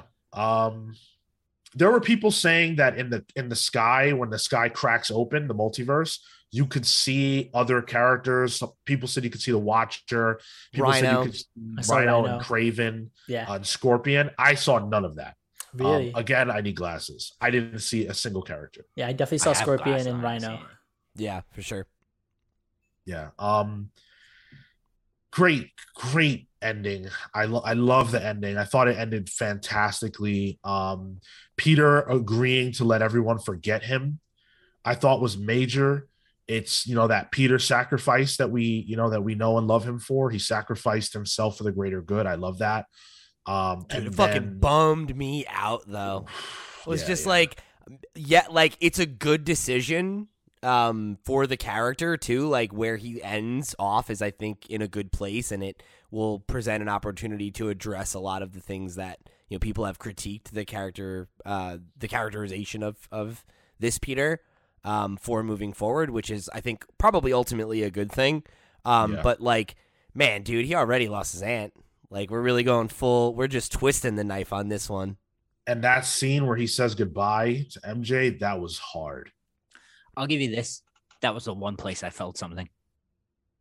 And I don't like. This further cemented that I don't like Tom Holland. And I don't like his Peter Parker. But that moment between them was truly like emotional and passionate. Yeah. That moment is tenfold in all the other movies. It's a shame. It's a real terror. I'm so, man. And when he goes back and sees her at the shop and she doesn't know who he is and Ned doesn't know who he is, and they still have this like almost weird chemistry with each other where they're like she's magnetized to him and she doesn't know why. And he comes in with this script or whatever and he just can't do it. And he realizes, you know what? I got to stay away from these people. I thought that was great. I think that they could have done a slightly better job explaining why he would choose that. We all understand it's because he doesn't want to put his friends at risk, but there's no visual or otherwise cue to tie that to Aunt May's death, because he was so gung-ho about having them in his life before and gung-ho about them helping him even after she died. Or he wasn't gung-ho about it, but he let it happen. I wish that they would have done something to tie that together. But in any event, I kind of hope we don't see them again. Really? Yep. Hot take, I guess. Why? Wait, why? Because I think it was clean. I think it was a clean break. They're going to Boston. He's taking his GED and staying in New York, and presumably. And I don't see how it would work, first of all.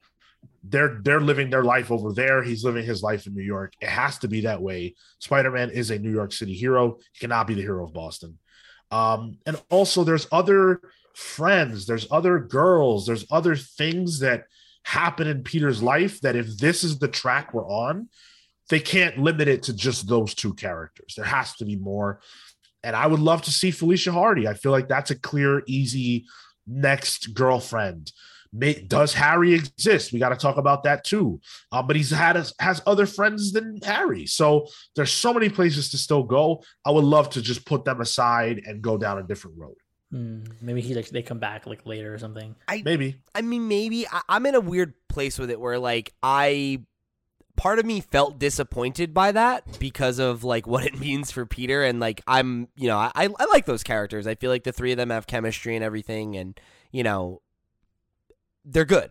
But I also feel like I don't see how you backtrack that now, right? Like, if he wasn't going to go do it then, there's never a better time to have that conversation where it actually works and is meaningful, right? Like, I feel like it's probably better to just leave well enough alone and let him move on, If and why would we're going? Yeah.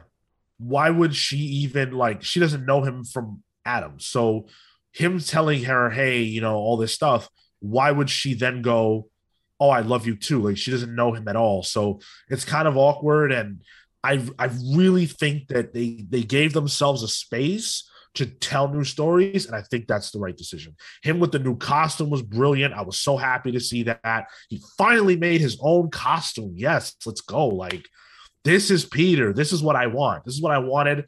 The whole time they addressed every criticism. Yeah, right. It's like it's like the dream status quo for Peter, right? He's broke. He's got a shitty apartment. Right. He's an enemy of the Daily Bugle. He's got to figure out how to pay his rent. That's our new status quo. This is the Parker Luck era. You know? Rent is due on Monday. I wish they would have gotten that guy. That would have been Oh my God. Yeah. They should have brought that motherfucker back. But that's the movie. That's the 2 hours and a half. Before we give our ratings, I do want to just talk quickly about the end credits stuff. The first end credits is the scene with Venom, right? Or is it the doctor? Oh, yeah, it is Venom. That's right. Yeah. Okay. So we see that Eddie is in the MCU. He's still in Mexico or wherever, getting a history of, Thanos and the Avengers and blah, blah, blah. And then he gets plucked out, just like all the other villains. So in a bit of a cheeky way, it's saying that he was kind of like the last member of the Sinister Six, but he was stuck over there. That makes zero sense to me. It also, at first glance, comes across as an extremely large plot hole, because how does this version of Eddie know who Peter is other than what he saw on television? You got to pay really close attention to Venom 2, but in Venom 2, the symbiote tells Eddie that he's going to show him everything that all the symbiotes know because they're a hive mind. So what they're saying is that the Venom from Spider-Man 3 knew who Peter was. And even though it died, that data got uploaded, if you will, to the hive mind of the symbiotes. And so that's why this symbiote knows who Peter is. The implication is that every Venom from the entire multiverse will know who Peter Parker is. And that's why that happened. Wait, I thought that really? Yes. Oh. Okay. I thought that was awful. That's needlessly convoluted. It's the only way to do this. There was no other way. Because if it's not that, then there's no way to get Eddie into this universe for a single second. Wait. Okay. That makes sense to me now. I was like, what do you mean? Like, why? But right, because that's the only reason they were pulled in the first place. Right. In Venom 2, you don't know why he's all of a sudden there. You just know that he is. But now we understand why that happened to him. And of course, he leaves a drop of the Venom symbiote behind. Yeah, which is cool. That's hype. I'm excited about that. I'm fine with that, yeah. Great. Question, though. The end credit scene of Venom 2, Tom Holland was in that, no? Yes, but so when he wakes up and sees the television with that scene, with that bit you're referencing, it's Oh. after he gets teleported. So he sees that on TV. We think he's just seeing the end of Far From Home. He's not. Got it. Okay. That makes sense now. Yeah. What a clean way to do that, huh? Yeah. I had to do a lot of mental gymnastics to figure it out. Like, wait, what? But that was that. So yeah. The symbiotes in Mexico. Yippee. Look at that, but like look at Marvel and Sony playing nice together and being like, okay, we already have our Venom, you can have your own. We'll see. I can't wait to talk about that on the main show next week. The other end credit scene, of course, ended up being the trailer for Doctor Strange Multiverse of Madness. I was really, really glad they put this here and not at the start of the movie. Kale, out of curiosity, did they accidentally play the trailer at the start of the movie for you? Like, No. Okay. Because I remember that, I think you told me that had happened once before. Oh, that was in New Zealand for what was it? Thor? No, that was in Luxembourg for Captain Marvel. Might have been. But yeah, I had read people suggesting like, oh, I hope they don't do that in my theater, and I thought of you. So that trailer was super cool. We'll do a more detailed breakdown like down the road, but I just wanted to get like quick thoughts about it. Super cool. Shuma Gorath. What if Doctor Strange? Like, holy shit. That was What If, right? Yeah, absolutely. dude. Mm-hmm. Had That's to be. cool. Yeah, absolutely. Or no other Doctor Strange villains. Who else could it be? Hey man, we got Shuma Gorath. Yeah, you already did they've- Dormammu. We're like, And more. Yeah, they've Mordo. used them all. So Yep. Yeah, we've hit. Hey, what about Nightmare? they've used them all. And I've run out. So cool. I called it. I have to give myself props. I freaking knew they were going to use that version of Doctor Strange in the films. Pete, I think we talked about that We as did. well. Yeah. That's amazing. Can't wait to dissect that trailer more. Yeah, I'm with you there. I thought it was cool. I mean, obviously Shima Gorath is fucking awesome. I'm very excited about that. Shout out to Marvel vs. Capcom 2. Yes. But which is the entire reason I pop for that character. But me too, dude. the moment of seeing the evil Doctor Strange from What If, coupled with the fact that we saw the Watcher in that one scene during No Way Home, really has me excited about the implications of like the what if stuff, because we talked about that so much, and like, could these versions of characters come back? Could they bring other people into the universe and all that kind of stuff? And like, it gives the idea of like, could we maybe see like a Captain Carter or something like that, like in I think live it's a action? yes. Yeah, and I feel like all that stuff is 100% on the table after seeing that. So that's really cool. Marvel Zombies confirmed. I like the idea that they can like use What If to get like some of those high concept things like introduced, or or done in a way that's like more bite sized, and then like kind of roll it in later, right? Like, we have the establishment of this evil Doctor Strange, and we don't need to do that in the movie now. He can just be there and be a character. Right.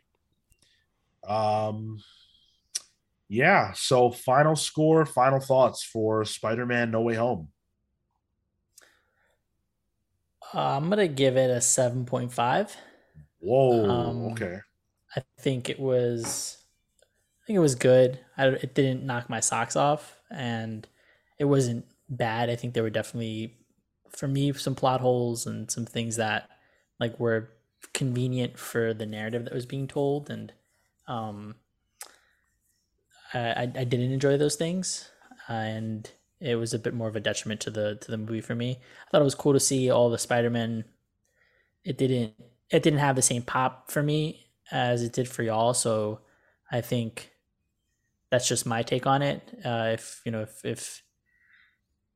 don't have that resonance, I don't know that it'll do as much for you. I'm speaking for me, and I think some of the emotional moments didn't land. Other than that, I think for it being a Spider-Man story, it was fun. It was fun otherwise.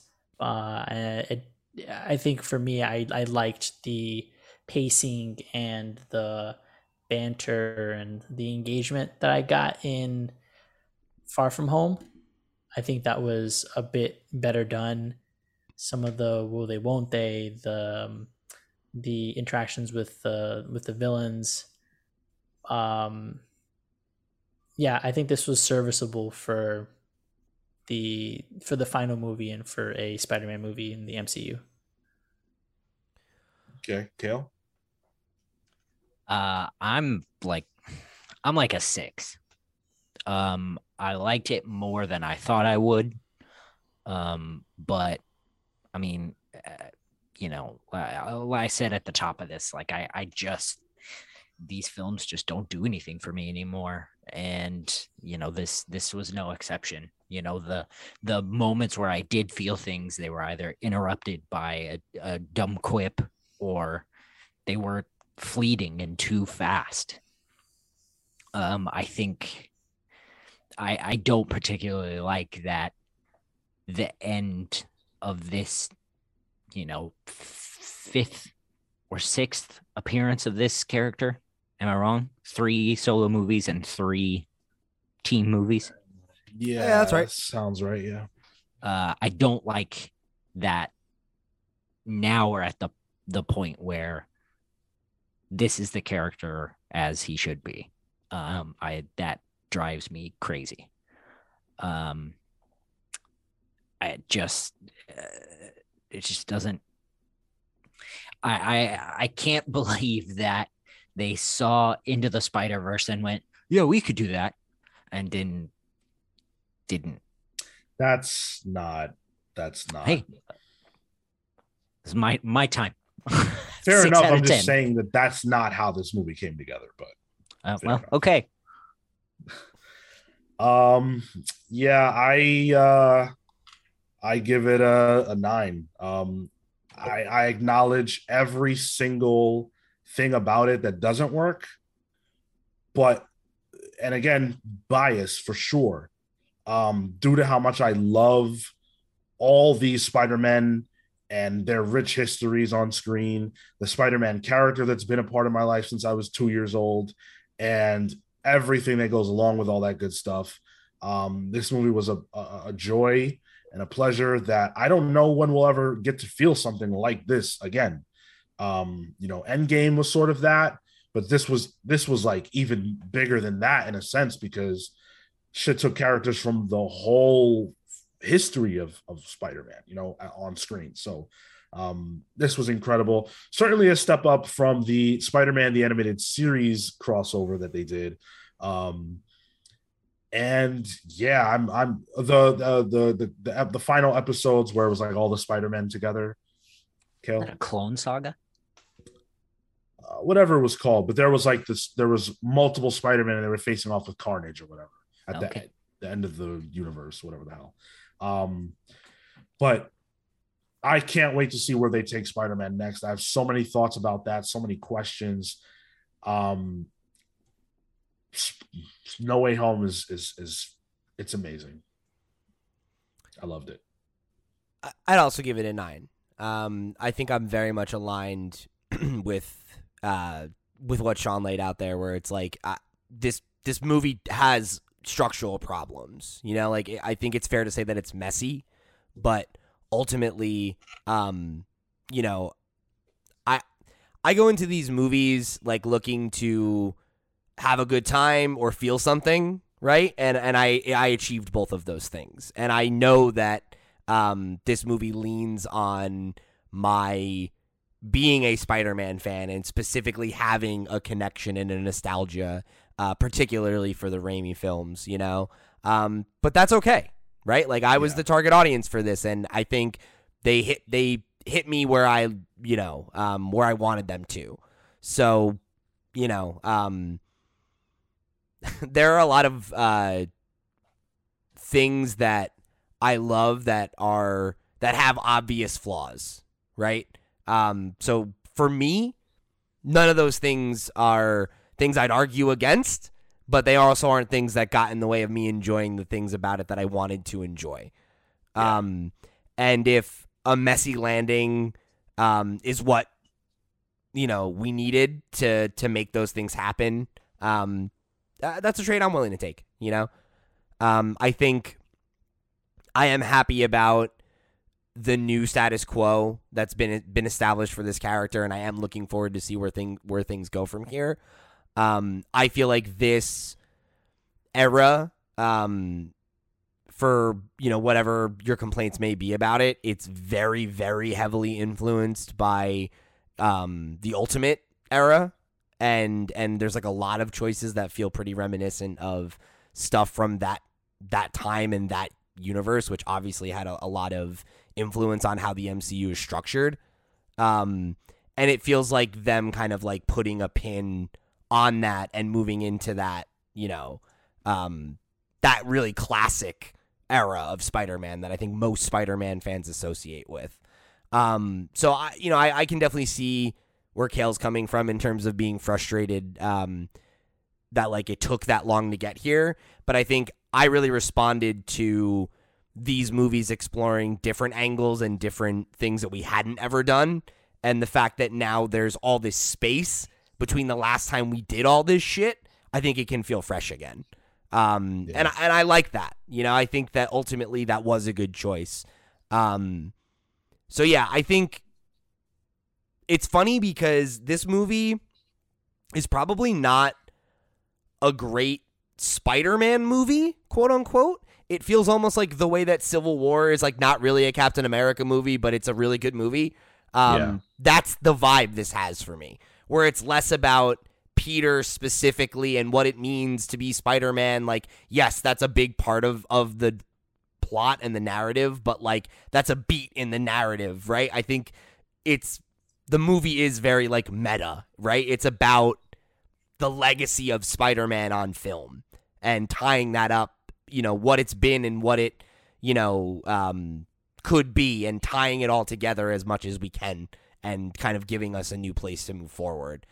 So yeah, I really enjoyed it. I'm looking forward to seeing where Peter's journey goes from here, because we're in prime real estate now. We can pretty much go in any direction, and the idea that we'll get the introduction of the symbiote suit and ideally have maybe a more traditional version of that narrative is something that I am looking forward to.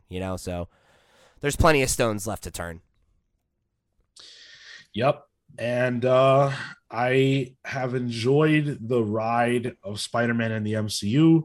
It's not ending. We do have confirmation of that, but how that's going to take shape, we don't quite know. And I'll enjoy the ride of getting to that too. So hopefully you guys enjoyed the ride of listening to this very long review, almost as long as the movie, but half hour shorter. We're getting better. Yep. We wanted to do a thorough job of dissecting it for you guys. So thank you so much for listening. We appreciate it. As always, make sure that you guys leave us a subscribe before you go, a rating, a review, wherever you're listening to us, there's a way to support. Please do that. Listen to our main show to keep up with our thoughts about Spider-Man and everything else you like from the MCU and comics and all that good stuff. Again, we appreciate you guys. Thank you so much. We are the Comics Pals saying until next time, take care, guys.